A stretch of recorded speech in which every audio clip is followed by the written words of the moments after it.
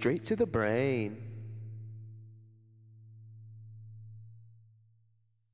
Hey everyone, welcome to episode 14 of Straight to the Brain, a podcast where I do research on a scientific topic and try to make it more digestible for the masses. I'm your host, Xavier Fajardo, and sitting next to me is your co-host, Mia Ramos. The one and only crackhead. That's me. She's our resident crackhead on the show. I just kind of live in the bathroom under your sink. She doesn't do crack. No, I don't. She just has the personality of someone who does. Oh, definitely. I'm straight to the crackhead. Yeah, one day we do hopefully want to maybe get a camera and try to record these and do like videos along with It'll it. make so much more sense. Just because also of your faces. My face like expressions? you have a very expressive face, and I would say that's about like Yeah. 70% of your My comedy humor is my just faces. like facial expressions. I'm like a puppet. Yeah. But our research topic for today is going to be vampiric lore and the scientific misunderstandings that allowed for it to spread both geographically and temporally. Tempura. Shrimp tempura. Shrimp tempura. Yeah, I know in the last episode I said that I wanted to talk about like consuming blood and Yeah. blood's rejuvenating properties, but I decided to make a little mini-sode of that separate from this that'll probably drop around the same time, to be totally honest. It didn't really go with the whole narrative, and it just felt like I was trying to like smash these things together, and I'd be like, Yeah. it'll be fine to have its own little separate mini-sode. Yeah, it'll be fun. But also, it was also a time constraint, to be I totally also honest. really like vampires. Yeah. They're really cool. Ooh, I sent you a TikTok earlier, actually. It's by this one, I guess it's an illustrator. They always make the same kind of cartoon, but it's always like a different scenario. But Yeah. there's like a main character, and this vampire is coming, and it's like super creepy, and it's about to like bite into his neck, and he like stops it with his finger. He's like, and he doesn't talk, so he has like a whiteboard. And what does he say? He's like, night vision, and he like asks him like, am I gonna get night vision? And he's like, He's like, cool hair. He's like, He's like, garlic. And the vampire kind of looks at him. He's like, can I eat garlic bread? And he's like, and then he leaves. It's really cute. It's really funny. He's like, I'm not down. Yeah. It's like, I don't care about everlasting Honestly, life if I fuck can't that. have garlic bread. Garlic What's the bread's point? so fucking good. Yeah, I would Really give up is. everlasting life for garlic bread and some clogged arteries in a heartbeat. But so on that topic, before we start, On the topic of clogged arteries. what is your favorite version of the vampire from all the lore in pop culture that you have consumed? So what's your favorite take on a vampire? Well, I have two versions. Okay, go ahead. There's like the OG vampires, but then there's like the Twilight version. Oh, you like glitter vampires? Yes, the glitter skin. I think that's so sick. Like that's what a rave dream to just have like glitter skin no matter what. Fuck, if you want rave vampires, you got to go Blade vampires. Yeah, In those Blade, they're movies just are so always like 90s. raving with like blood sprinklers yeah. going. But I would say Awesome. like I love Wesley Snipes. in terms of like OG vampire movies and them all having like a similar kind of story and like what the vampire's able to do and all that stuff. Like I guess morphing into a bat is kind of cool and like flying in that way versus like just staying You know what I thought Human you were going to form. say? like transformation. I think thought that's you cool. were going to say underworld vampires. I also really like those movies. They're so badass. Yeah, they are pretty It's sweet. very goth punk. I dig it a lot. I think my They don't What's up? shapeshift. No, they don't shapeshift. What are they're just fast. I Yeah, they're guess. basically They're just super badass. fast and strong and live They're forever. like Black Ops. Yeah. That's about it. I always thought though, personally, Super sexy. I too. always loved the Lycans from Underworld though. Like I was always yeah, kind of they like were my favorite. Yeah, compared I to lo- the vampires. Yeah, because I love the idea of you being able to control your transformation. yeah, it was also more about their like liberation story. I Well, feel that like is it what's was more interesting centered though, around because them. that was what was different about Underworld was that their Lycans, their lycanthropes, were able to turn back and forth at will, and you're like, oh, that's Yeah. an interesting take because it's usually a curse. But when they do the prequel movie, it shows how it So literally was like evolution. Uh-huh. Like they weren't always able to go back and forth. That one guy whose name I'm blinking on, actually was The special two brothers. and was like the next level, the next step in evolution. Yeah. Well, no, the guy who's like still fucked up about the love of his life, wasn't he the first one who was able to turn back and forth? I thought. You talking about the main character, the main guy? Yeah, the main guy. Because remember he they was were a like half and half. Yeah. So he didn't even really turn into like a lichen. He had like this black skin and like blacked out eyes and stuff. Oh no! I'm talking about the dude with long hair, the guy who's the main guy from the prequel. Oh, the one who literally comes out in Twilight. Well, that's what I'm saying though. Isn't he like the next step in like the lichen evolution because he was able to turn? Wow, we gotta rewatch back and these forth. movies. I'm really that would blanking. actually be It's been a really while. fun because That it's would be fun. Halloween. We might do that. Yeah, I'm always down for those movies. They're so good. Personally, my favorite vampire movie Yeah. though, and I think you're not going to be surprised when I say What this, is it? The Lost Boys. Yeah. I love The Lost Boys so much. I need to I rewatch love it. that, like, I don't know why I don't. I love that have a good glam memory rock of it. Yeah. vampire aesthetic. It was very like, no one understands me. I'm a vampire. Well, that Like, was it kind just of seemed the kinda- Lost Boys, the Yeah. misunderstood generation. They just seem kind of whiny. I think maybe that's why I didn't like it as much. But I gotta rewatch it. We've been on an 80s horror kick recently. I just always Gotta love add where it it's to just the like mix. What were we just worms, watching? Michael. You're eating worms. What was the camp movie? We were watching. We were in the middle of Sleepaway Camp. Yeah, the acting's kind of iffy, but we can't tell if it's supposed to like mean something. Yeah, or like there's, if it's a symbolic. deeper Well, meaning. because the bad acting really only Was pertains the to mom. the adults thus far. Really, just the mom. I Yeah. think the mom just sucked because the other Yeah. adults aren't that bad. I think I don't know. It might have meant I something, don't know. but that was also kind of what we were talking about how that I wish I would have experienced it, but it seems to have been more of a thing back then where it was just Mhm. like school's over, parents still have to work. Get the fuck out. Exactly. It's like we can't just let you be running around all day long, Uh-huh. and I'm not going to stay home to watch you, so we're just going to send you to camp for the summer. I was sent and I to, think like, that a might have been CDC why the kinda mom situation. was Yeah. kind of like, that's why she seemed very like aloof and kind of like, is because it is supposed to be kind of, maybe, I might be reading into it too much, but symbolic of like, fuck these kids, like send them to camp. That's. But I think that would have been fun. I wish I would have done that. Yeah, I don't know. I feel like a lot could have gone wrong with that, especially in the 80s. I feel like that's with how a that lot of creepy people guy. discovered their sexuality. It's probably at summer camp. Maybe. It's where you touched your first boob. Ew.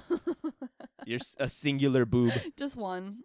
It was a uniboob. over the shirt, Poor girl. of course. Over the shirt. Over the training bra.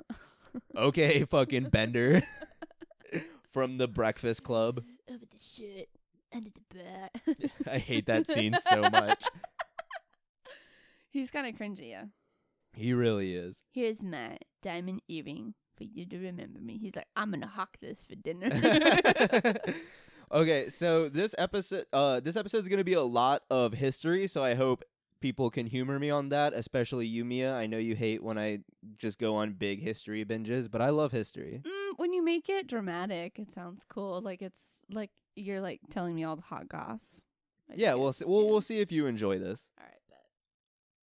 While Bram Stoker solidified the mythos of the vampire as the bloodthirsty, sensual monster we all know and love today, the myth of the vampire had long existed in humanity's collective consciousness for time immemorial.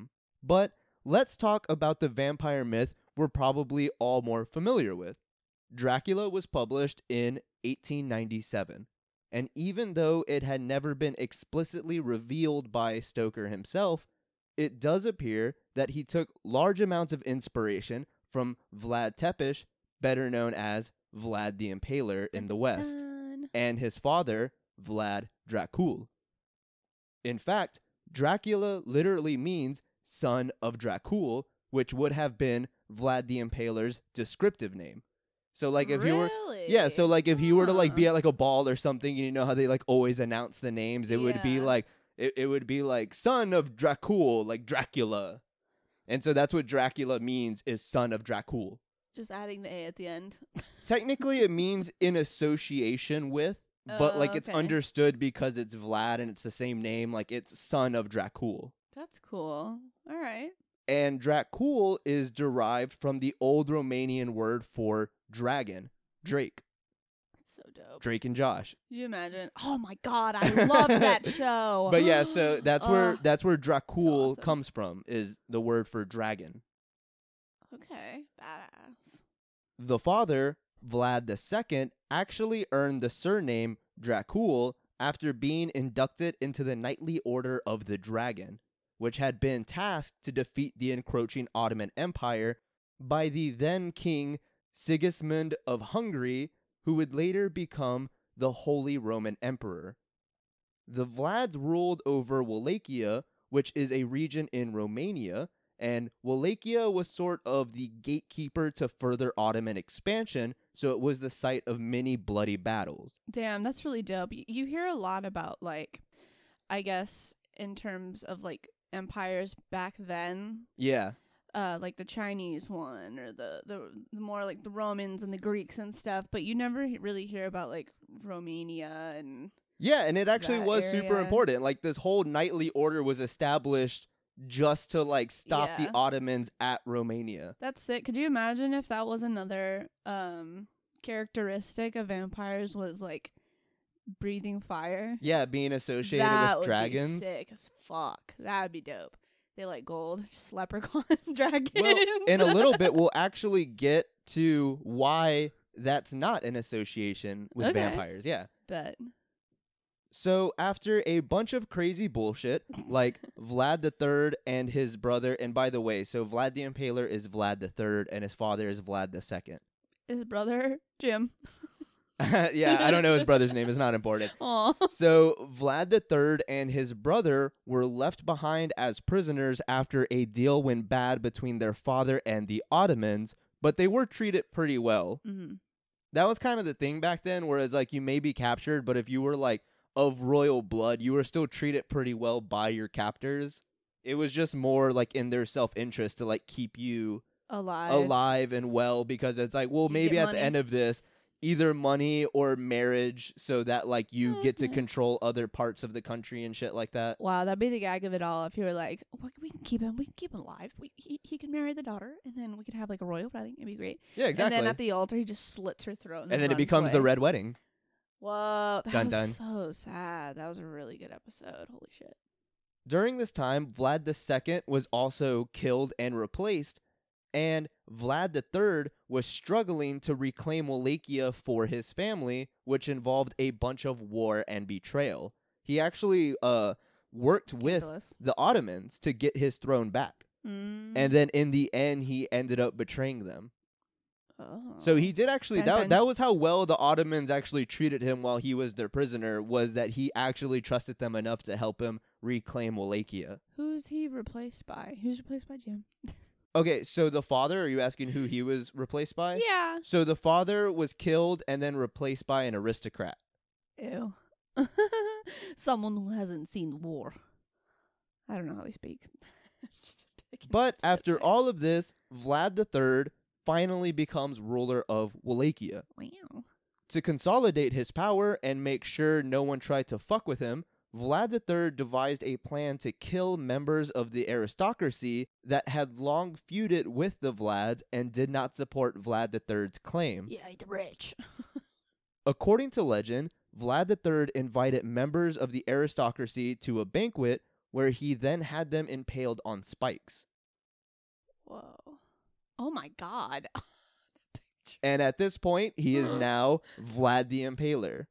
And this method of execution continued to be his go-to throughout the years. Mm. Eventually, rumors spread that he would dine whilst watching the men die on the stake and dip his food in the blood. I wonder if that's true. Yeah, if he so was that's like the nuts, thing. or if they were just like. So he "No, did man." he did stake people, like that Yeah. was a thing, but it's kind of rumor that he feed on their blood. Maybe he just had like a sauce that he liked to use that looked like blood. And so Just people were A1 like, steak shit, sauce? that looks like blood. Yeah. But Just pull so it out of this his is a coat. wood cutout from 1499 depicting Vlad the Wow. Impaler dining amongst his impaled victims. That one kid's head just under the table. However, Vlad died in 1476, so this was created sometime after his death. Mm. So it's not like it happened and then somebody made this wood Yeah. cutout. Like, this is a little after, but it's fresh enough to where like it's probably not too much of an exaggeration. Yeah. I hope he had a beard like that. But he was known for being pretty brutal, all in all. I believed he Like a was shit guy. Just Well, hated he- the world. well, the one that really bothered me, just because it's like, hey, like that's religion was, I believe they were Sikhs, or they were from India, and they wore turbans. Fuck 'em And up. they refused to take their turbans off in his presence, which, usually, like, you take your hat Yeah. off as a sign of respect. Mhm. Well, because it's part of their religion, like, they keep their turbans on. And so they were like, no, we're not taking our turbans off. And he was like, fine, you'll never take them off then. And so he had the turbans nailed onto their head. Oh my god. That's terrible. Yeah, so he's an asshole. Wow. He just wanted power. Got it. Power hungry. Whilst these gruesome acts and rumors hearken our modern understanding of Dracula, it is believed that Stoker was not aware of Vlad III's bloody legacy. Apparently, Stoker had been reading a historical book on Wallachia, which did not mention the acts of Vlad III, and was simply stricken by the name Dracula. Okay. So To- it just used his little Yes. name. Okay. So, to his understanding, at the time, Dracul in modern Romanian meant devil. So, to him, Dracula meant one in association with the devil. So, that's why it probably like he didn't signed get his the name. dragon part, Oh, yeah, was yeah, because yeah. in modern Romanian, Dracul had become devil and not, Instead of it wasn't dragon. associated with dragon anymore. Dragon. That's funny. Oh, wow. That sucks. Because he just thinks that he made a deal with the devil then. Yeah, so it's just basically like you're evil, like you're wicked, like You're signing your Dracula, name in you're the in book of the devil. association with the devil. Okay. Yeah, so he essentially took a kick-ass name he liked and mixed it with European lore of vampire-like creatures. Many contend that he may have drawn inspiration from the Irish legend of the Arbhatark. Arbhatark? Abhartach. Arbitalk? Arbatalk? That makes sense. Maybe. We're butchering it, I'm sure. Yeah, so so they sorry. believe that he took some inspiration from this Irish legend, which was an undead blood-sucking dwarf, Whoa. since Stoker himself was an Irishman. He was from Ireland. So he took a little bit of that, a little bit of the new name meaning, and created his own thing. Yeah, so, and according to historians, he actually had book notes that he had when he was writing Dracula, and nowhere does he mention, like, Vlad the Impaler's, like, gruesome acts and, like, drinking blood. Like, he doesn't mention any of that in his notes. He literally just liked the name. Oh, Yeah. interesting. So, like, and, like, based on the book that he mentions that he did get notes from, Mhm. which was on Wallachia and the Vlads, again, that book doesn't mention all of the, like, gruesome rumors about Vlad the Impaler. Do you think he did research on him enough to know all the shit that he did? He just liked the name. Well, that's what Just that's what picked it people are out. saying, is because he does have book notes where he shows, like, all of his inspirations and, like, the, like, essentially, like, build up to coincidence. his story. And so, yeah, it's a coincidence. Damn. At least according to wow. historians. Like, obviously, maybe he didn't If write it down, but if it was a coincidence, that's one hot coincidence. A man that likes to impale people and drink people's blood, and then you use fucking Irish legend of little men that like to drink people's blood, right? Is that what they like to suck on the blood of the undead? yeah, so they believe he That's took crazy. some inspiration from this Irish lore, and he did get a lot from Eastern Europe and especially Slavic lore, because there is a lot of Slavic lore and Eastern European lore, which includes Romania, about undead figures that steal life from the living. Yeah, they don't necessarily use the explicit word vampire, but Mhm. like when you look at all of what they do, you're like, that's a vampire. So when did that term? Do you talk about when that term came to light? So the actual word vampire doesn't really come around, or at least be commonplace, until the 18th century, Okay, from what I have seen. interesting. Now, none of that had shit to do with science, but what is a blood-sucking episode without a little backstory on Vlad the Impaler and Count Dracula? Yeah, the man himself, the OG. While these two figures, one historical and one fictional, have greatly shaped our modern image of the vampire, the historical view of vampires was greatly shaped by disease, namely tuberculosis and the bubonic plague, among others, and people's lack of knowledge about the decomposition process. This is where we can weave science into the lore of the vampire, or at least the Western European take on the vampire, which ultimately became our pop culture vampire. Edward Cullen. Yeah, because there's a lot of lore in the Middle East, Mhm. especially when it comes to like jinn and stuff like that, and like in Asian cultures there's also a lot of lore of like things that steal life or undead things that steal life, Uh-huh. but it's not as um influential on like what we kind of see in pop culture vampires. Yeah. No, that makes sense. When you were saying bubonic plague, though, that made me think about next Halloween.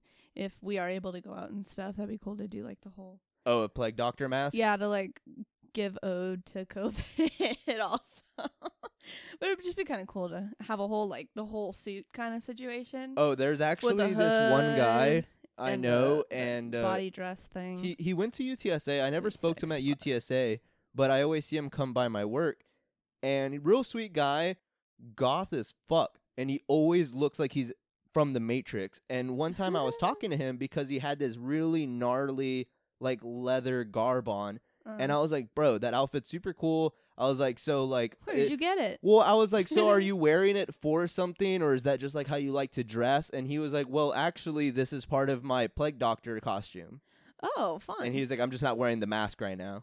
That's cool. But he was like, "Yeah, it's something I already had, and I thought it'd be funny to wear during the pandemic." Oh yeah, that's hilarious. Which think I would that's have hilarious. loved if he showed up with the mask, but I can totally see where people might freak out if you try to walk into a store with a fuck plague it. doctor Who mask. cares? That'd be great. That because it's still a mask. Yeah, seriously, because people walk into my store fucking open carrying, so Yeah. if he can't come in wearing a plague doctor mask. I saw that the other day. A guy had like one on each thigh, and then he had like the holster situation. I'm like, why?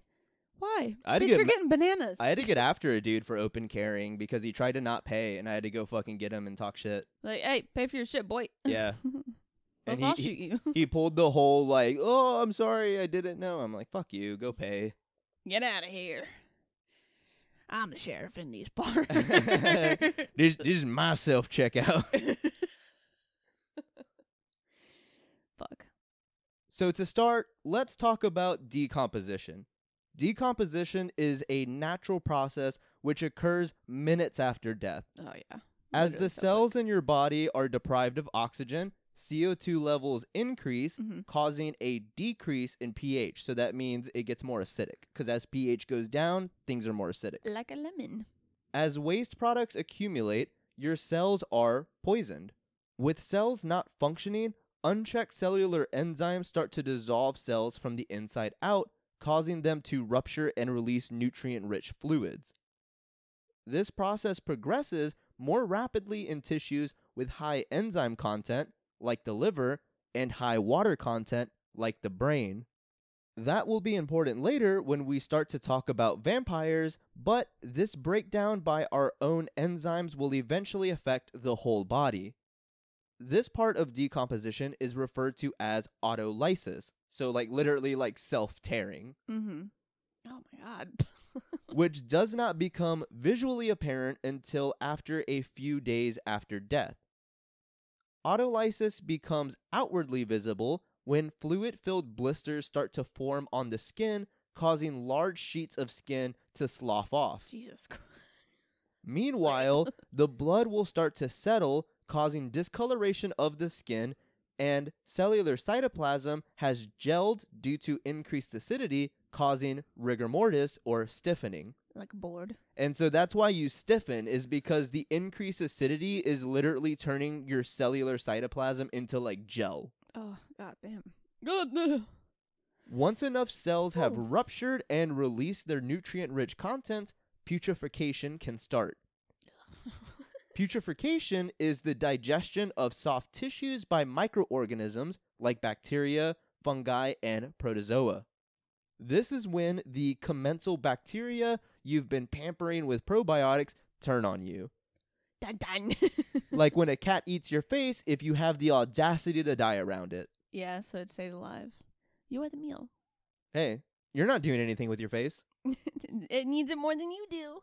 Many microorganisms produce gases as a byproduct of catabolizing nutrients, and these gases will build up in the body, causing bloating. And you shit yourself. As gas and fluids accumulate, they will typically be purged through our various orifices, like your rectum, but buildup can be severe enough to cause tears in the skin.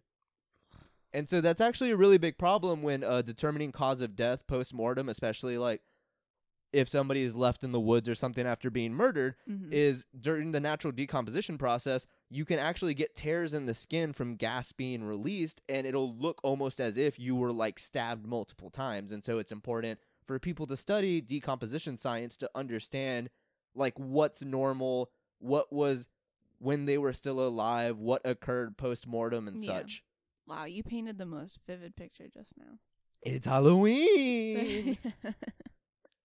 Microorganisms will continue to break down your muscle and fat stores, producing volatile byproducts that will further contribute to the breakdown of your body until your bones. Yeah, just bones. Just a skeleton. However, this process can be accelerated or stunted depending on the weather conditions. If you're left on the jungle floor where it's hot and humid, you'll be mush in a week. However, if it's dry and freezing, this process will be dramatically slowed down. Even being buried can slow down the decomposition process because it can be significantly colder 6 feet underground. Unless there's like a lot of fucking bugs around you, huh? And they True. just grub on you. Dinner. Ew. Now, just from that quick rundown of decomposition, you can see that there is a lot of science that goes into truly understanding the process.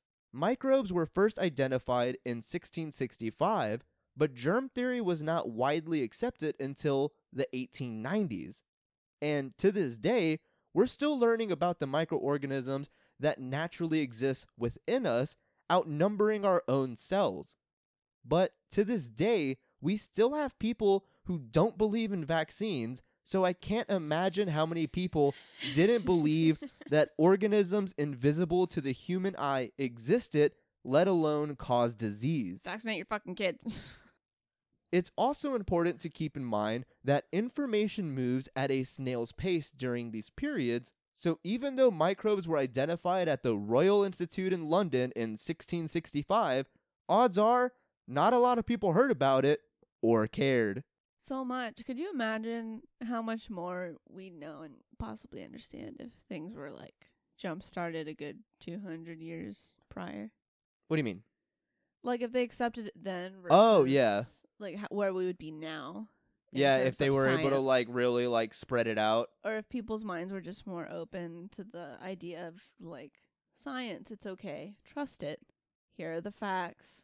Well, unfortunately, a lot of religion and churches, like not to bash religion too much, but I mean, they did like actively try to suppress science. So if they didn't, Yeah, that'd be cool. that'd be sweet. Maybe we'd have real life vampires. Maybe we would have made them. Dun dun. Maybe that's the next step in human evolution. Vampires. Hey, they want to download consciousness and make like the. Fuck yeah, I can't wait till I can download my I consciousness. don't know if I'm wanna waiting live for the here singularity. forever. I'd rather be one with the universe. There's just so many things That'd I be want to know and learn and know I can never do it in a single lifetime. There's just like, that's what I love about the pursuit of guess. knowledge. It's literally infinite. I just don't like the Earth that much. I'd rather go to like space. I mean, that would be more possible post singularity because it's like there's no way the human body can Yeah. travel through space like that. I don't want to travel. I just want to go up there and be like, oh, cool, and then come back. Yeah, commercial space travel should be coming to Yeah. us in the next like couple decades. But you'll see me on there. Now, take yourself further back before 1665 when no one knew that microorganisms existed. At that point, people are just doing what they do best. They are observing disease and decomposition, taking note of the physical phenomena they see with the human eye, and then filling in the gaps with folklore and superstition. This goes back to last episode when we talked about the Greco-Roman belief of vital spirits in the air. They had no possible means of understanding atmospheric chemistry or how it works within the body. They just knew that air gave you life and that without it, you die. Therefore, there must be vital spirits within the air which give life to our bodies. So before you even know what microbes are, how could you possibly explain infectious diseases other than with superstition and folklore? Yeah, that's true. You explain with what you know. Oh, I can't imagine how fucking terrifying that is to just be like, why'd he die? Like, I can't believe the different stories they came up with just to try to figure. yeah, just to explain things away. They got fucking cut up. It's like it's probably serial killer or something. It was werewolf. Yeah, well, that's all. I can't wait till one day. I'll probably do it for next Halloween. That would have just taken a lot of research, but I am obsessed with the idea of human beings too scared to accept that we are part of the animal kingdom and wanting to explain away our animalistic instincts, and typically by using folklore where it's like chimeric humans mixed with animals. And so a lot of the time it was like they couldn't fathom that somebody could be so evil and ferocious that they would be a serial killer. It's like they must be a werewolf. Or like same way they could Yeah. never imagine that you're just an alcoholic fuck monster. You must be a satyr, a follower of Dionysus, the god of wine. Like it was always like these weird, like they would Mhm. always attribute things that they didn't want to associate with humanity with like animalistic characteristics. And so I've always been Yeah. very fascinated with that. No, yeah, we are the most dangerous psychological creatures on this planet. Dun dun. We are fucked. For sure. There's some people that will do horrid shit to you. And Seriously. they would not blink an eye. They wouldn't bat an eye about it. They'd be like, ha, this is fun. So be careful, guys. Be careful out there. Be careful this Halloween. Ooh. So this frantic attempt to explain natural phenomena becomes even more prolific during times of great fear. For example, a tsunami destroyed our city. We must have upset Poseidon. Oh my god, could you imagine? You're just like going throughout your day and you look up and you notice something weird and you're like, and the clouds are just like poof, like dissipating and it's just a giant wave and you're like, Like, I gotta go. I gotta get up. I gotta go up. Yeah, and I honestly I always felt like paganism, especially when Mhm. there's a god for every element and a god Water's for like scary. everything. I always thought that made so much more sense in my head. And I Water remember god? well, no, just the idea of like everything has a god. Like I don't know, for some reason that always made okay. more sense to me than like monotheism, where it's like it's one dude who did all of it. It So, always like, made more sense to there's me one for where it was each just like, thing. yeah, I don't know, that just always made more sense in my head. The god of television. Yes, television god. But so likewise, a pandemic is ravaging our population. There must be a supernatural bad actor, or we must have angered God once again, which that was very common during what we're about to talk about, where the Roman Catholic Church was like, hey, y'all need to start praying, and all you atheists and pagans need to stop because you're causing this. You're making him mad. He's getting upset. He's killing us all. So that last comment brings us to our next discussion topic, the bubonic plague, also Dun, dun. known as the Black Death, which was a period between 1346 and 1353. That's not a real time. Seriously, That's not a real what is time. time anymore? I don't know. I think about it and I'm like, even like the early 1900s, which we still have people that were around in that time, that were born and grew up early in that time. Not as much, but you know, we have a good population still. And I still can't fathom like what that time was like. Like watching like old TV shows and stuff where they were portraying like the 1940s or the 50s, but it was like the 80s maybe. It just seems like make believe almost. Oh yeah, I can't imagine growing up know? in a time where it was like just the radio to now you have a smartphone. Yeah. Like that must be so upsetting to the human mind. Even having a smartphone. I remember seeing my first smartphone, like touchscreen, a woman with an iPhone, and we were at Walmart, and she was typing in that, and I was like, oh, whoa. It was like the early 2000s. It's the future. And now we all The have, future like, is now, thanks to science. Yeah, now we all have one. And no matter where you are, everybody has one in their hand because it's like your way of navigation, your way of making sure you're not going to get lost. Like if you get taken or something, they can find you, your GPS location.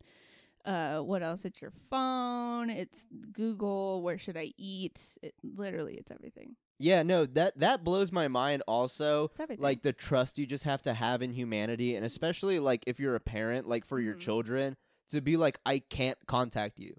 Like, I'm going to Yeah. drop you off at the mall, and it's like, I can't call you, I can't text you, I can't check your location. It's like, fuck. Like, that's crazy to just not know where someone you love is and not be able to get in touch with them That's if usually why I something wouldn't go were to anywhere. happen. Yeah, my mom wouldn't really let me go anywhere because of that reason. But we lived in Florida, and there were My a lot parents of just sex gave me a offenders phone. there. So, Yeah. well, my father was the one that gave me my first phone, and then my mom would use it to like call me and stuff.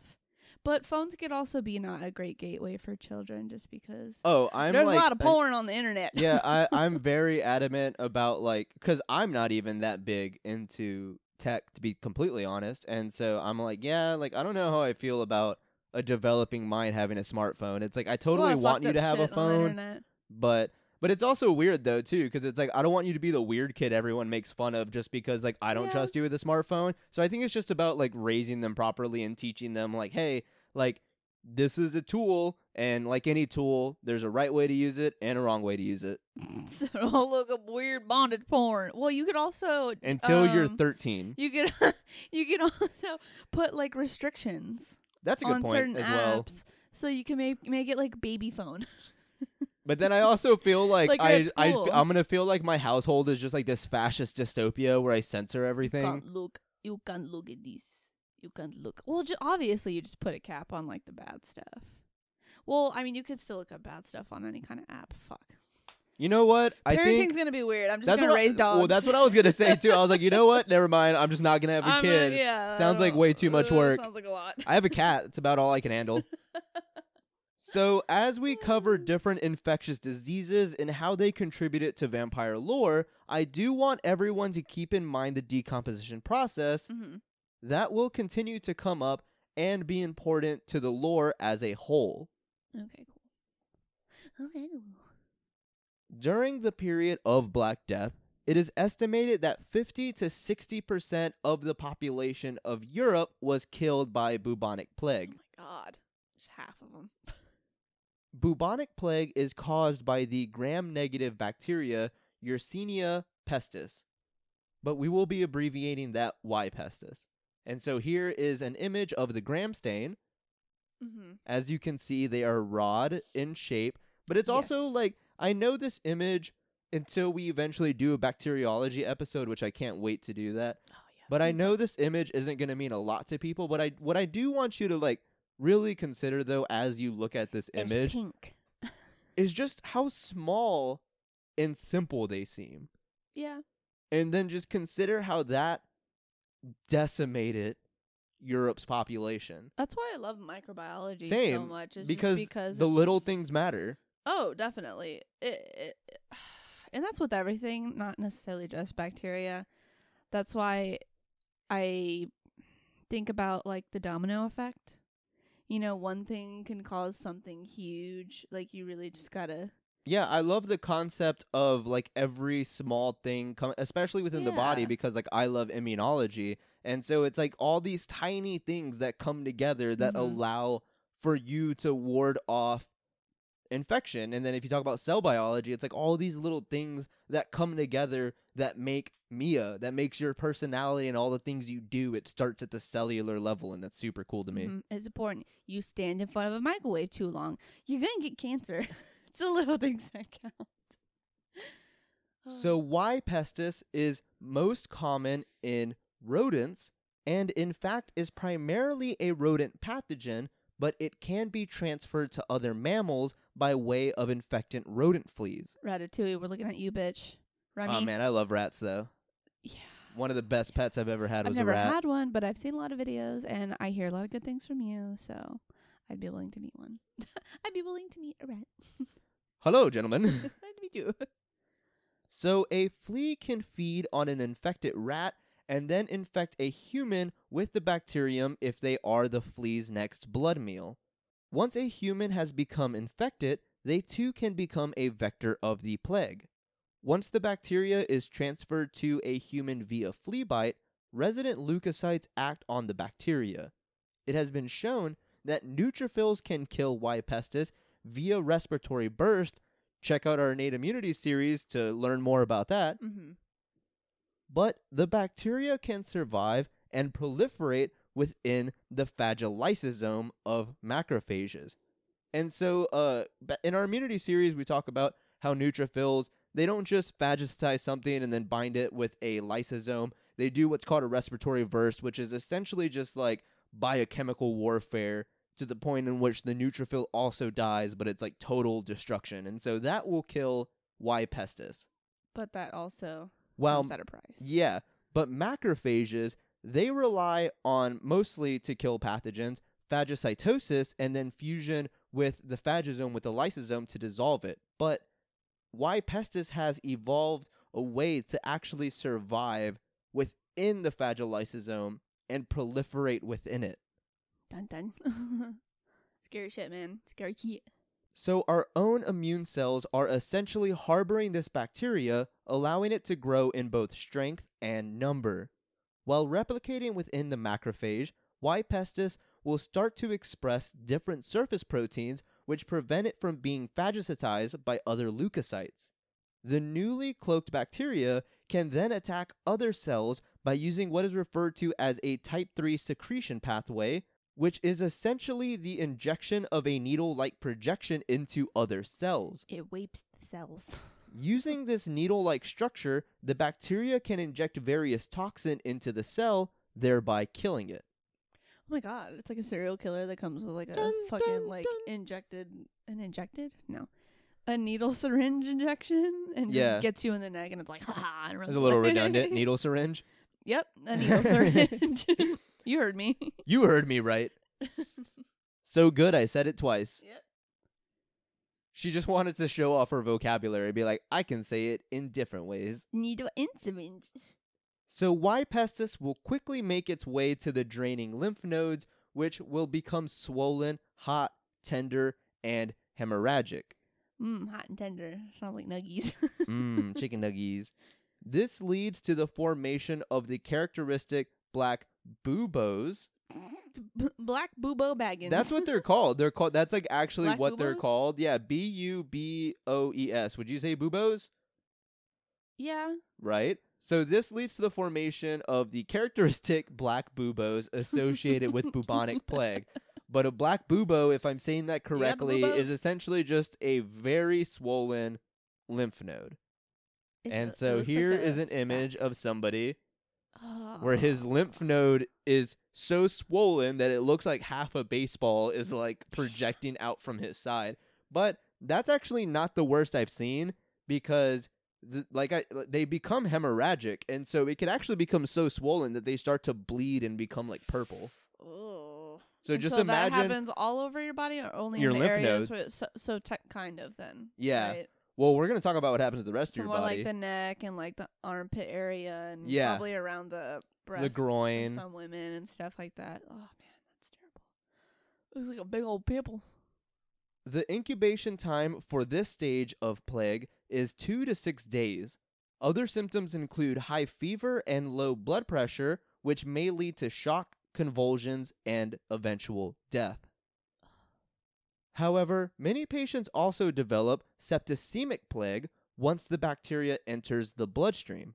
This leads to infection of the liver, spleen, and lungs. Once the lungs have been infected, the patient develops pneumonic plague, You fuck now, bitch. allowing them to infect others by coughing up viable bacteria. Ooh. The blood infection causes tissues to die and turn black, hence the Black Death.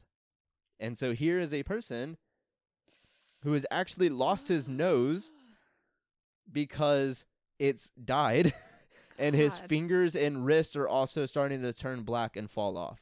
How many other infections cause like tissue damage like that? That's bacterial, obviously. Like, because if you're in like cold temperatures, you get like Frostbite? and there's stuff, but that's not like a bacterial thing. Yeah, no, it's just the cold literally killing your tissue. Yeah, I feel like this one's so infamous, but obviously now if you get it, which is still possible, So yeah, so You it is can still get a 100% treatment for possible to contract it. contract the plague if you don't play with squirrels. I don't care how cute they are. They are a rodent, and they have rodent fleas, and a lot of the And time the those will fleas carry could bubonic have- plague. yeah, And so that's exactly. actually the most common way for people here in the United States, where get we're it now. recording from, to get bubonic plague is actually from interacting with squirrels. But yeah, if you get immediate attention, you can actually Fought it off. be treated with antibiotics. Okay, there you go. So that's bubonic plague, though. Mhm. So if it develops into septicemic plague, where it gets in your Then you're fucked? bloodstream, you're pretty much fucked. That sucks. Kill me then. Kill me now. Yeah. So if it gets to the point to where your fingers are turning black, like you're probably fucked. If it gets to the point where you look like a skeleton and your nose has fallen off, then I'm sorry, but you should kill yourself. Honestly, I'd rather kill myself. I'd rather but safely. You know how you can get like injection. I'd probably do that rather than like rot away.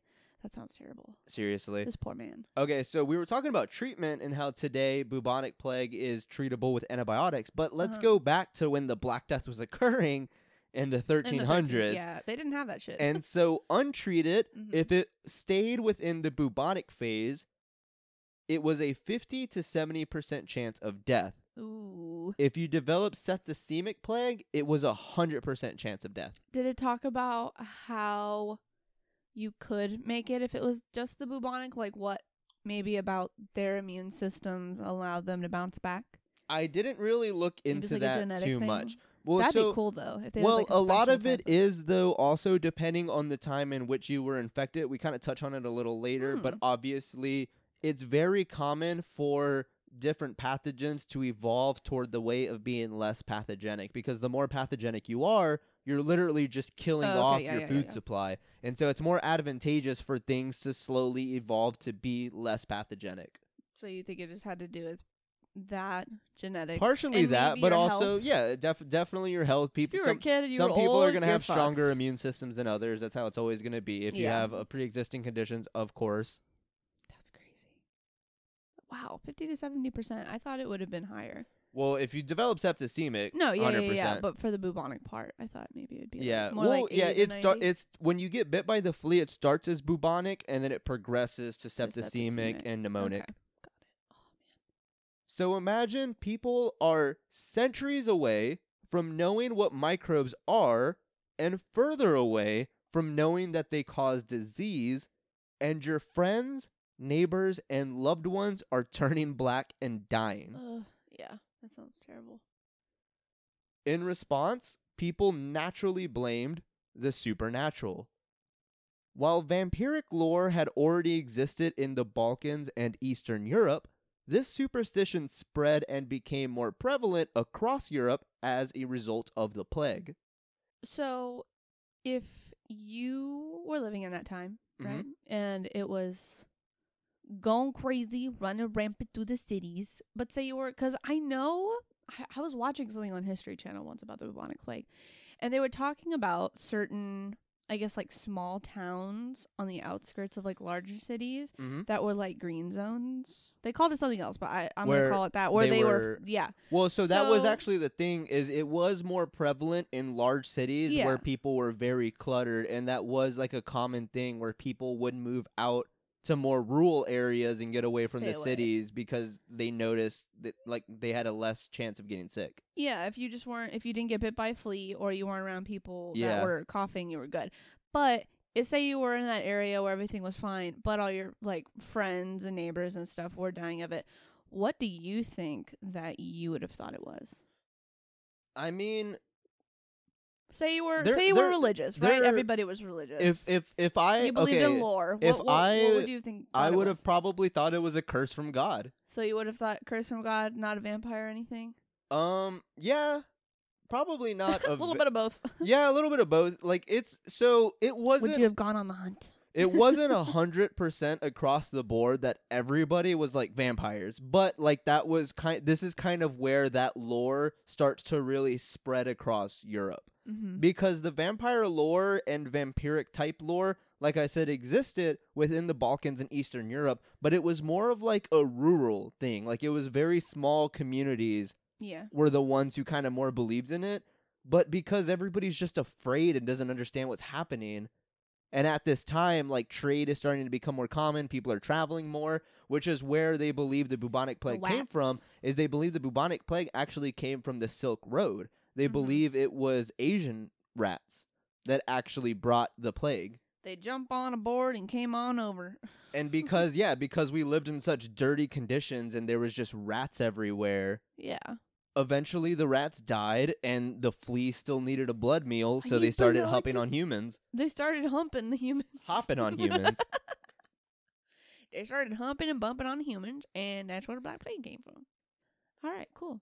Thank you. Thank you for telling me. You're welcome. Yeah, there were some scientific some scientific minds who were really trying to understand it. I feel like you would have been one of those people. I would hope so. I would hope I'd still have the inquisitive mind I have during this time. But yeah, so that's like the whole deal with the plague doctor mask and why it's the whole bird beak and stuff is like because what they thought, and they were kind of on the right track in a way, tangentially, but they thought that the plague, the more scientific minds, was caused by miasma, which is bad air. And so they wore the plague doctor mask with the long beak, and that was actually filled with flowers.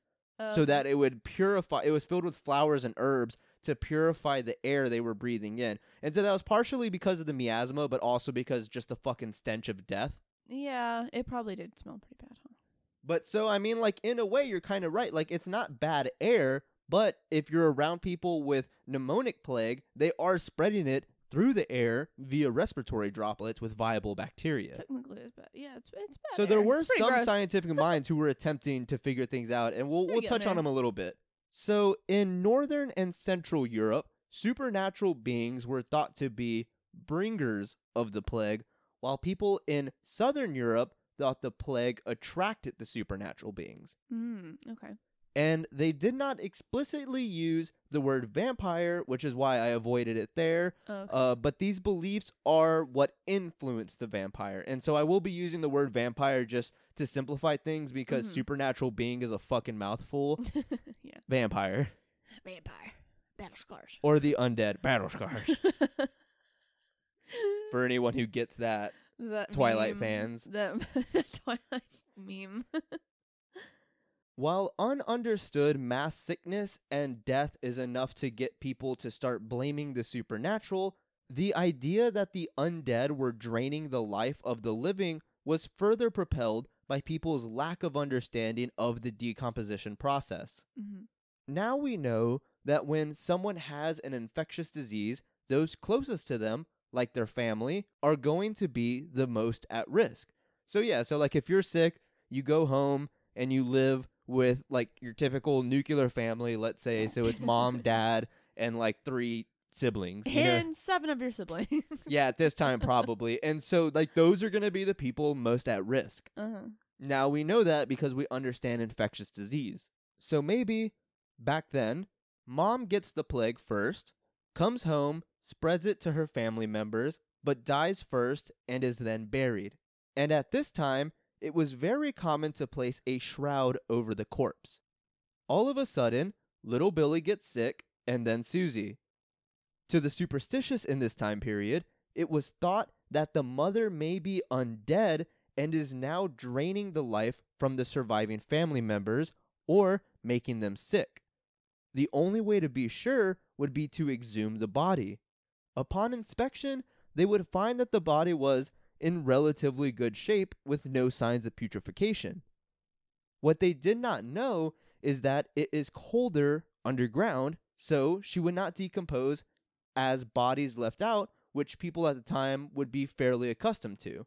So like in their head, you're not typically exhuming bodies, and in this time period, it's pretty common for people to just fucking die or be killed and they're left on the ground, and so you see how bodies decompose. Yeah, but if more you were commonly than now. Exactly, and so like if you had to exhume a body, like in your head, you're like, shit, oh, that's fucking sus. You look normal as exactly, fuck. because in your head, you're like, yeah, like I see people rot. That's what happens when you die, right? You ain't rotten, bitch. And so when they exhume her, they see like, oh, you're not visibly rotting, but they don't realize because it's colder underground, or maybe at the time it's winter. And it's just colder in general, she's not going to decompose as fast. So the body hasn't shown any signs of decomposition, and that's strike one. Damn. Debunked. They would also see that her hair, nails, and teeth appear longer, suggesting that they were still growing. Teeth? And that she had developed fangs. What they did not know is that post-mortem, the skin and gums tighten and gives the appearance of growth. So that's actually one of So they, those like interesting regress. myths is like people think your hair and nails grow after death and they don't actually continue growing. It is because your skin's skin is just shrinking shriveling. back. Interesting. And so it makes your nails look longer. Wait, I don't get It the makes hair your part. teeth look longer and it makes your hair look longer How the hair? because you're like literally like shrinking. Interesting. So that's strike 2. They would then find that red blood-like fluid is leaking from her mouth, nose, and ears.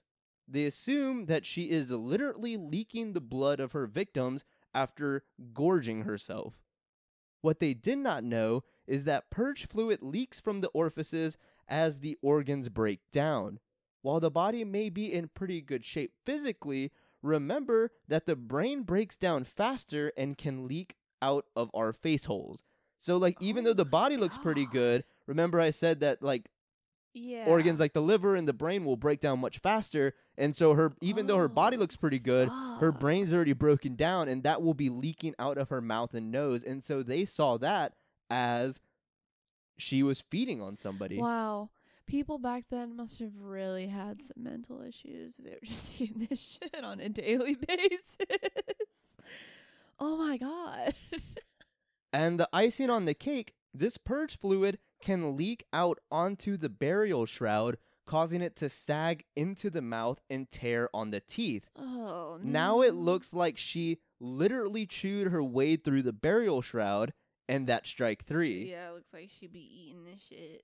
This woman is now deemed a vampire, which is either literally or spiritually feeding on the surviving members of the family. So in some lore, they believe that they were literally coming out and like actually feeding on people. And then going back. In German lore, they believe that the masticating corpse, which was chewing on the burial shrouds and still living, they didn't think that it actually left the grave or anything. They believed it was like chewing on and feeding from the life force spiritually. Okay, so now what, they would just like burn it? Yeah, so to end the undead's reign of terror, the heart would be pierced with a stake. Okay. At this time, many people still believed in the humors, which we discussed in the last episode. In that physiological belief system, the blood was consumed by the body and replenished by food.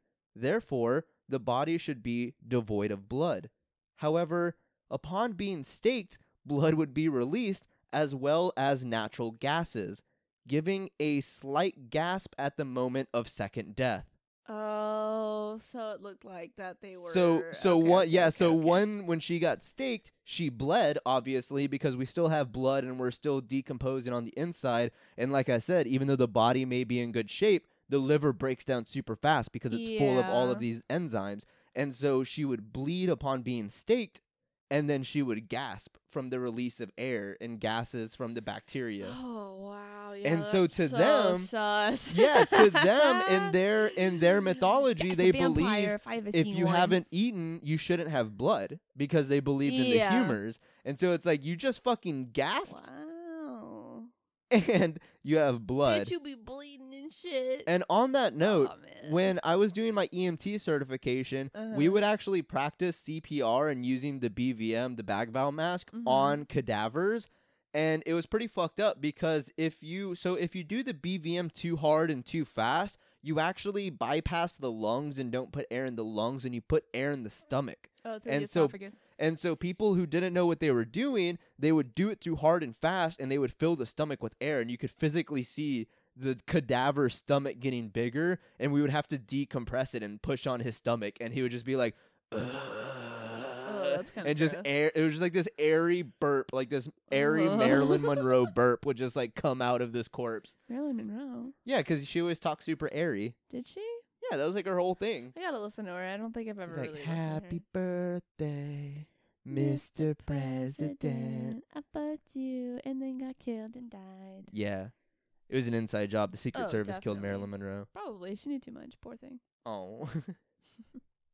If only JFK didn't scream the nuclear launch codes every time he came. Oh my God. What if he did? That was like his power thing, his power move.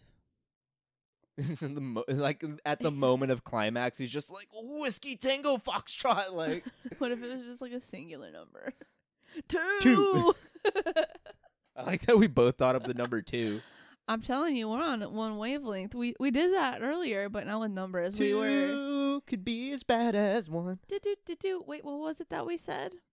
We were on Shudder, and we both like sung. No, I don't said remember. Something, and at the same time, in the same sing-song voice, and I looked over, I was like, "What the fuck?" And now we don't even know what it was, but that's Yeah, okay. Let's that's move okay. on. Okay. Shut the fuck up. Let's keep going. It's not that. I'm just hungry. Yeah, I am too, a little bit. Ready? Mhm. Sweet. While this example involved a buried body, it also occurred in above-ground tombs that housed multiple plague victims. With people constantly dying, the tomb would be constantly reopened, and the crypt keeper would bear witness to all the sagging, chewed-up burial shrouds.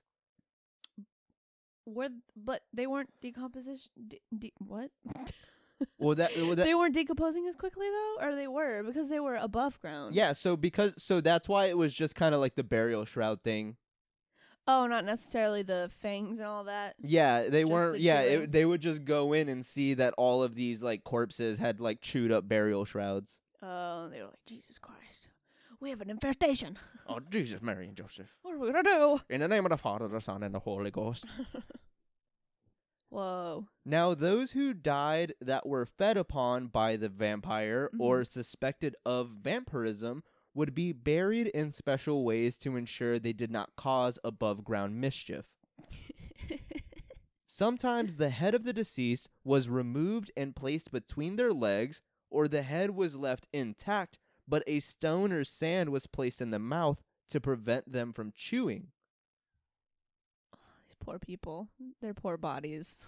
They just want to be at peace, and their bodies are getting all fucked up. And Well, I thought that was kind chopped of up and interesting where shit. they were like, we'll take the head, but it's not like we're going to separate the body and head. We're not monsters. We'll put it between their legs. Because that was still like a big Christian thing, is like burying like everything together. Like I would have wanted someone to like put my hands together and made it look like I was holding my head. the headless horseman. Yeah, that'd be cool. The bodies would even be placed face down in the coffin so that they would be disoriented and dig down instead of up. Just make these fucking crazy tunnels. Or Shawshank Redemption. In especially paranoid communities, the living could be executed if suspected of vampirism. Oh.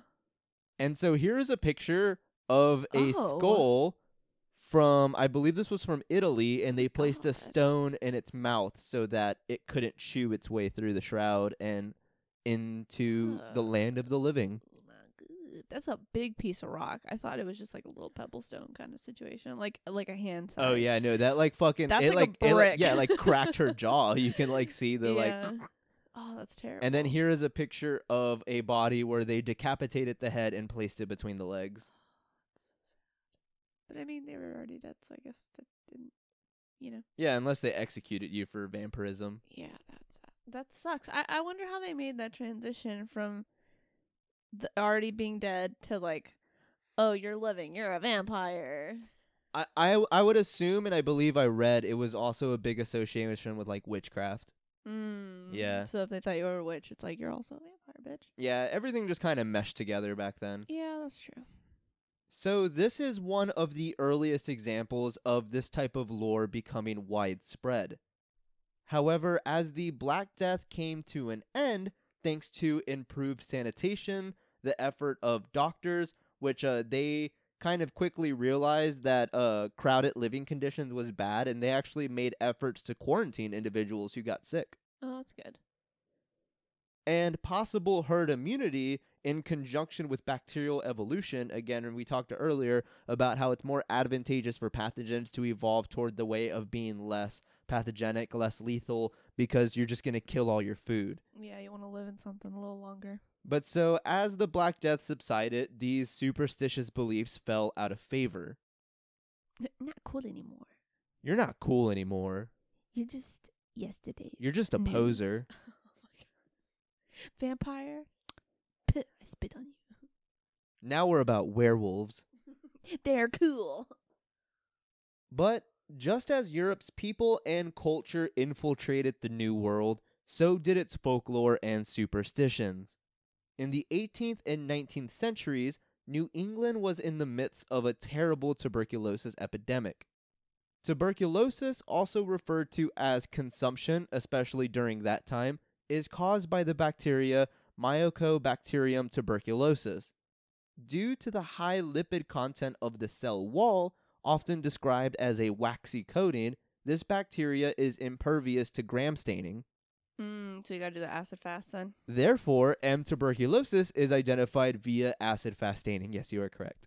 Yeah, you gotta like literally melt the fucking layer. And to so stain. here is a picture of an acid fast stain. Mm-hmm. And again, this isn't going to mean a lot to a lot of people until we do a bacteriology episode, but I just want you to like really like take notice. Like, look how simple this organism is, and it's existed for thousands of years and fuck shit up. It's only one line away from being an arrow that is pointing at.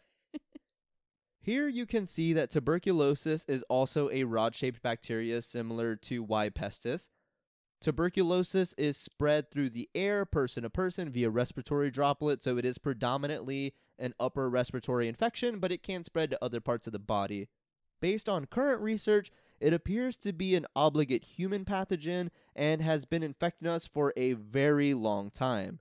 Tuberculosis can present itself in various forms, and one may cause specific skeletal deformities, which we have found in skeletons of people that lived more than 4,000 years ago. Oh, I didn't know it did that. So that's how we know. Yeah, it's really interesting. We'll talk about it in a second. But that's how we know that it's been with us for a long time. It's been infecting us for a long time. Based on the skeleton. And we've tried to look at bacteria that cause similar effects in other mammals. Mm-hmm. I know there was like this big research initiative to kind of see whether or not there's a bacteria that causes similar symptoms within bovine, and they're trying to see if bovine's cow, by the way. they were trying to see if the earliest records we have of people dying from tuberculosis was around the same time that we domesticated cattle, to see if possibly their bacteria evolved to eventually infect us. Oh, that would totally make sense. But research has shown that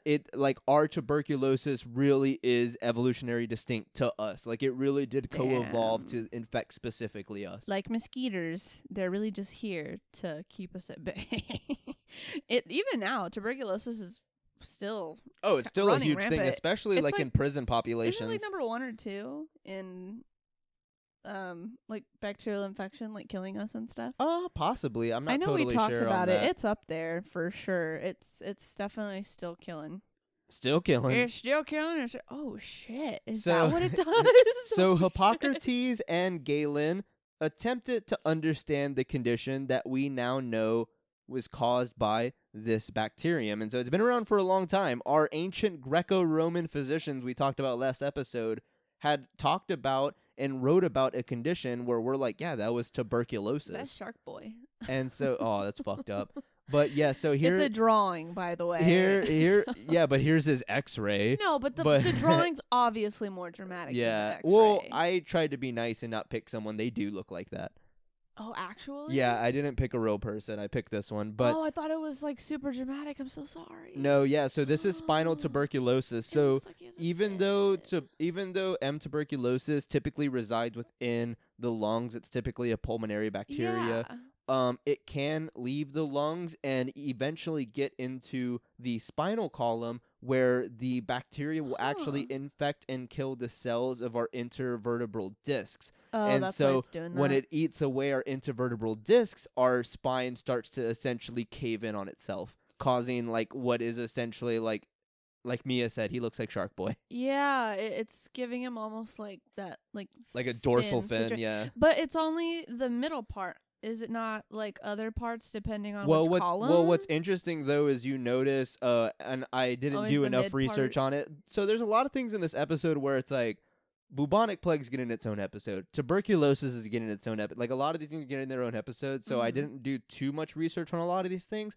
but just based on my personal observation and thinking about polio and how like where it spreads to kind of from that point on, like it Yeah. basically shuts off the nerves. So I'm kind of thinking, if there's a connection between, that's pretty close to where the lungs are. So if it travels across into the okay. spinal column from the lungs, Yeah. it kind of makes sense that that's where you would get the most dramatic kind of shit. the most dramatic fin.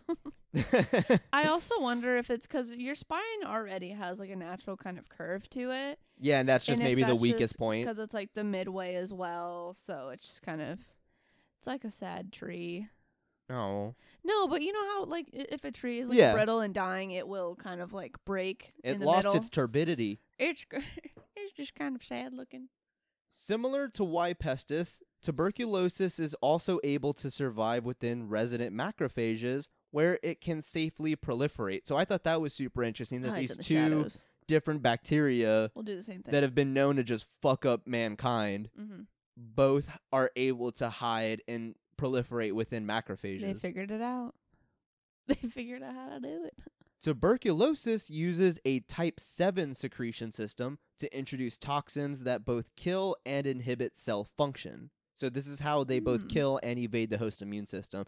And again, TB will get its own episode because it's so fucking crazy. It's a very hard process to explain because they're essentially inhibiting and causing the proliferation of like different cytokines and interferons, and this all comes together to essentially shut down your immune system so that they can proliferate. The tiny things, yeah, and there's a lot of coughing up of blood and stuff, and just like drowning in your own fluids. It's pretty bad. As the bacteria wreaks havoc in your body, you will develop a bad cough, which will often yield blood, as Mia just mentioned, as well as fever, chills, weight loss, and loss of appetite.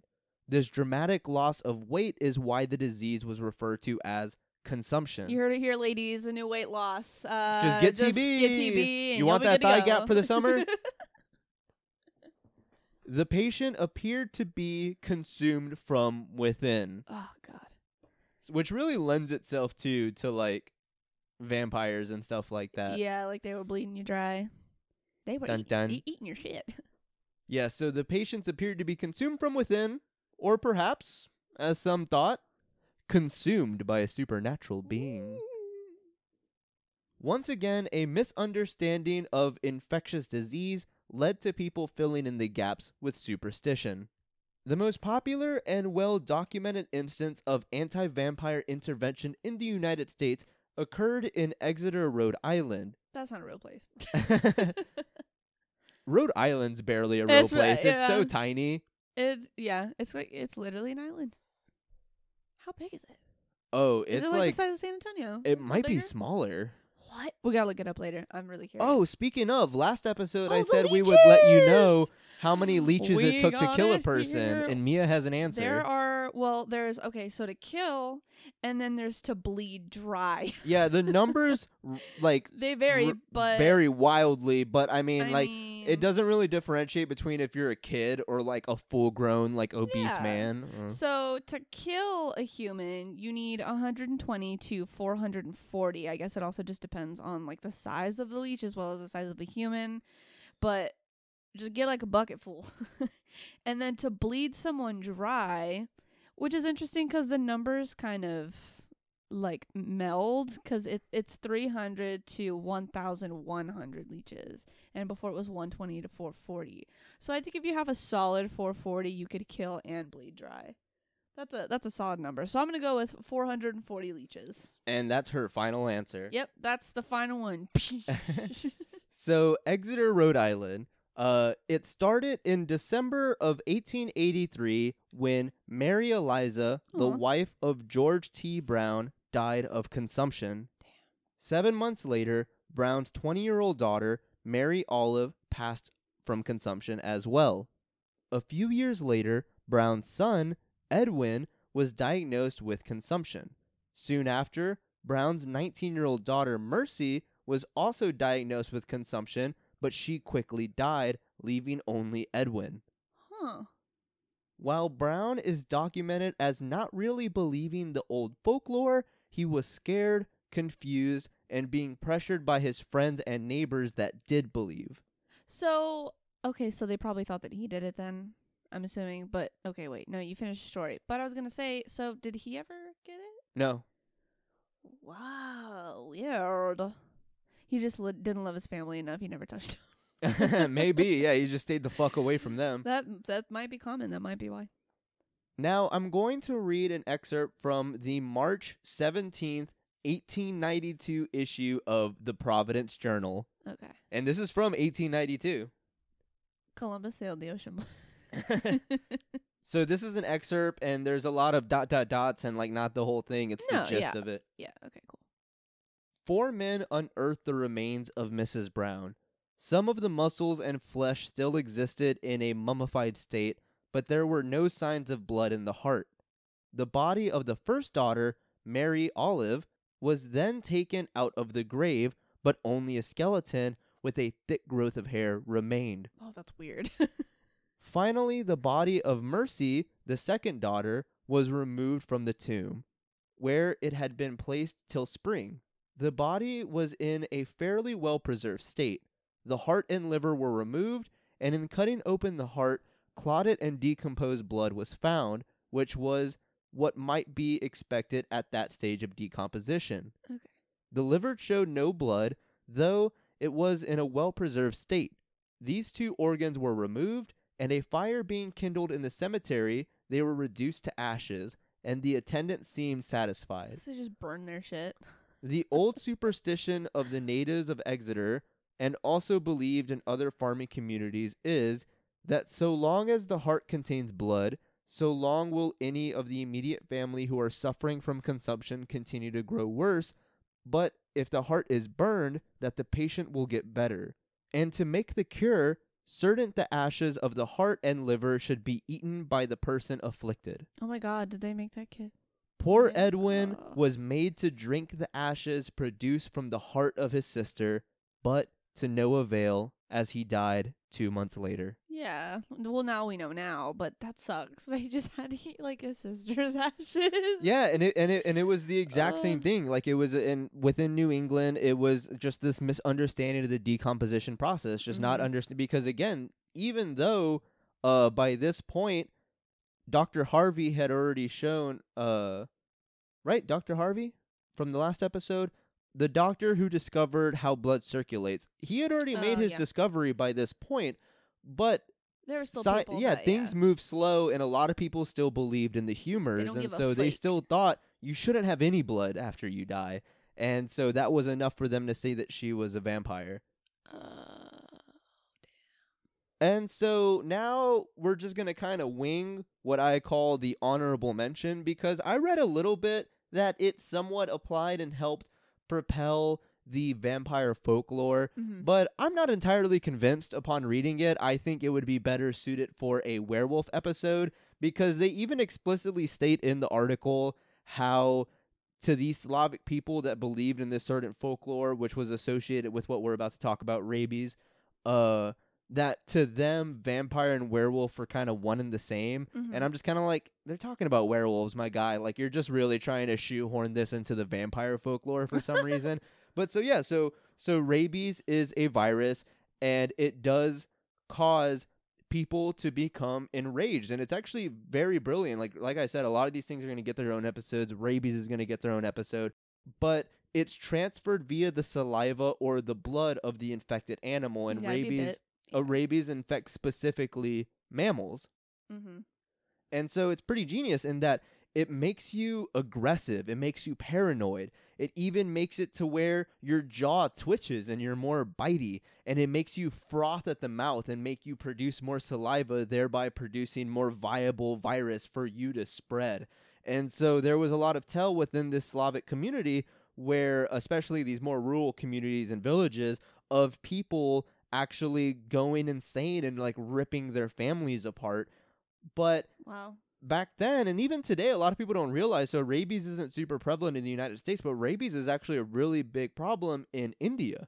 Because they got a lot of wild animals. They got a lot of wild dogs that run around, a lot of apes, and so rabies is actually a still really big deal in a lot of places. And so in these rural communities, especially these people who are farming and herding and stuff like that, wolves are a really big problem because they attack the livestock, and you could actually get rabies from cows that were attacked by rabid wolves and eating undercooked meat.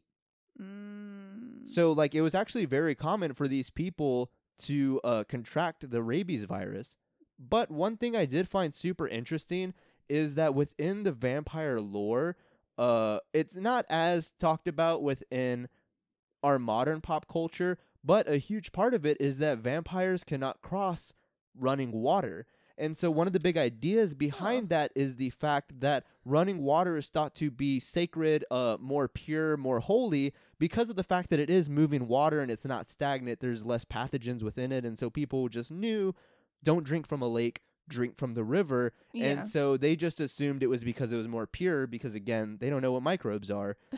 Yeah. And so it became this thing, like a vampire can't cross running water because it's sacred. But what I found interesting about the relation between rabies and vampires is there is this strange thing with rabies where you develop a fear of water, actually. Yeah. That's a very common symptom where you are terrified of water, don't even want to go near it. People who contract rabies, you can't even give them a glass of water. Yeah, it's kind of weird, huh? And so I kind of thought that was neat and gave some semblance of credence to the connection between rabies and vampires, in the sense where I was like, oh, whoa, like you're scared of water, like you can't cross running water. The reason I kind of omitted it from this, though, is within the classic vampire lore, they're not like super gory and vicious and attacky. Like it's always more sensual, and like it's like these small bites where they suck the blood. It's not like this ripping apart. And so that's why I thought rabies would go better when discussing werewolves, especially like the animalistic nature and all that, and lycanthropy and getting rabies from a wolf if you were attacked by a wolf. Like a wolf kind of situation. Yeah, that's more of like a modern thing where like vampires, like I actually love like 30 Days of Night. I love those vampires because those are straight up predators. Like they just rip people apart. Oh, in Alaska. Yeah. That movie. Oh my God. But that like, one was yeah, insane. so within vampire lore, it's just like not super common for like super violent, vicious vampires. That's just not as much. That's not as prevalent, and so I didn't really think it made that much sense. No, personally, yeah. No, so when I it omitted gets its own episode, we should talk about it. Yeah, more. it'll get its own rabies episode, and then it'll definitely be included in our future lycanthropy episode. Which, sorry, that's probably not coming out until next Halloween. Yeah, but it'll be something to look forward to. For sure. So, anything else you want to talk about while we're talking about vampires? Anything fun? Not an idea right now. I kind of want to watch that movie now. Which one? The one with the vampires. The 30 days? No, it's on Amazon Prime. All right, looks like we're going to go watch a movie, folks. That's all we have for this episode. Thank you for listening. Yes. I will probably drop a mini episode around the same time as this one, kind of continuing and capping off our series on blood. Mia may be busy, so I may be doing it by myself, but hopefully that doesn't bother too many of you. Hopefully I'll be around. Yeah, hopefully you'll be around, ideally. So thank you all for listening. All pictures for this episode will be posted on our website, straighttothebrain.com. That's straight, the number 2, the brain, straighttothebrain.com. The pictures are located in the corresponding blog post for the episode. All sources used for this episode can also be found on the website under the Sources tab. Follow us on @straight2brain on both Twitter and Instagram. That is straight, the number 2, brain, @straight2brain on both platforms. Come say hi. Please rate and review wherever you listen. Really helps out. If you have any questions, comments, or episode ideas, you can email us at straight2brain@gmail.com. Once again, that is straight, the number 2, brain, @gmail.com. As a disclaimer, I am not considered an expert on the topics that I cover. Goodbye and good luck in your endeavors. Have a spooky night. This has been Straight to the Brain.